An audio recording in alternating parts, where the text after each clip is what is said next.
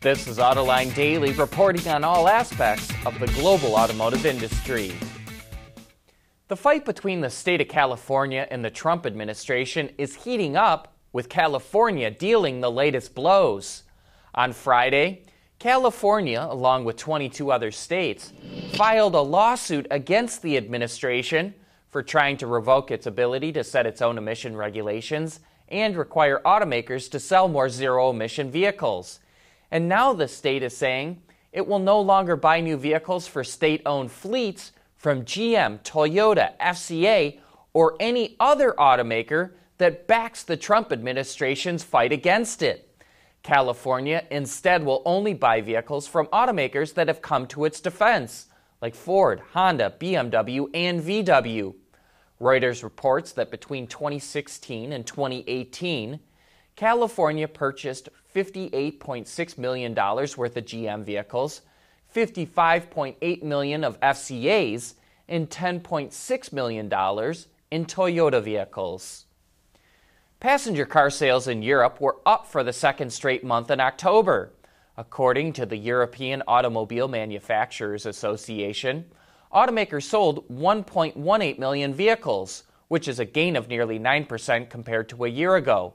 The big boost is mainly due to poor sales last October, after the new WLTP emission test went into effect, which really hurt sales. The United Kingdom was the only major market to post a loss in October.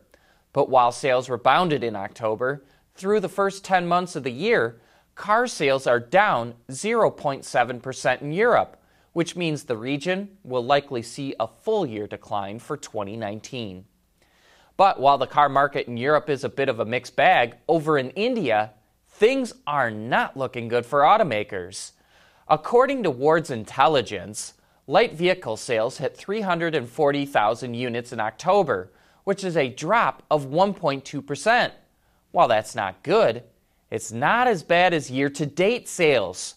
Through the first 10 months of the year, automakers have sold 2.9 million light vehicles, a drop of nearly 14%.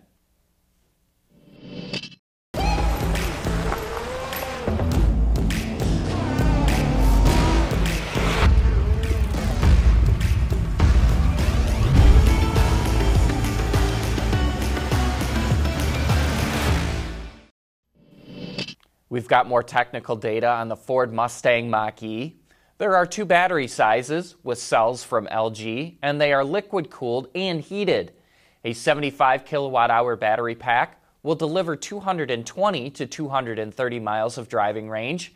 A 98 kilowatt-hour battery will deliver over 300 miles of range. The base car will be rear-wheel drive with a 210 kilowatt motor. Ford says it will be as fast as a Porsche Macan S. The all-wheel drive version has an additional 50 kilowatt motor mounted between the front wheels. The Mach-E GT will come with 459 horsepower and 612 pound-feet of torque, and will go from 0 to 60 miles per hour in about 3.5 seconds. Ford says it will be as fast as a 911 GTS. The Mach-E can use a 150 kilowatt fast charger that will deliver 47 miles of range in 10 minutes. You can also buy a 48 amp 220 volt charger through Amazon, which will also arrange to have it installed in your home, though no price was announced. It will provide 32 miles of range for every hour of charging. And by using the Ford Pass app on your phone, you can use almost any charging service instead of having to open different accounts with each one. And hey, don't forget that on Autoline After Hours this coming Thursday, we'll have the head of engineering and the head of design of the Mach-E on the program. So if you want to learn a lot more about this car, be sure to tune in at our website, autoline.tv, or on our YouTube channel. You know, some people see hydrogen as a better power source for vehicles than gasoline, diesel, or electricity. But so far, development has lagged behind the others. And the European Union has set a goal to be climate neutral by 2050. And it's now encouraging the growth of the hydrogen segment. It has funded 2 research projects that aim to grow the number of hydrogen stations in the EU. The numbers are still small, but the goal is to add another 49 stations and 1,400 vehicles that can run on hydrogen power. It hopes the growth will inspire businesses and public bodies to invest in hydrogen mobility. The project ends in 2022 because that's when the Commission can lay down the technical rules of operation for hydrogen vehicles in the EU. AutoLine Daily is brought to you by Bridgestone Tires. Your journey, our passion. We teased them the other day, but here's the fully revealed versions of the Mitsubishi Mirage, also known as the Space Star, and the Attrage, aka the Mirage G4. Both get the dynamic shield grille we've seen on other Mitsubishi models, as well as front and rear LED lighting. The interior is basic but uncluttered and features a large display screen in the center of the dash. The sedan and hatchback will first go on sale in Thailand, with other markets to follow after it. Airbag supplier Autoliv introduced a new airbag to prevent passengers from hitting each other in an accident. The bag is mounted in the space between the driver and front passenger to protect them from colliding during a side impact crash.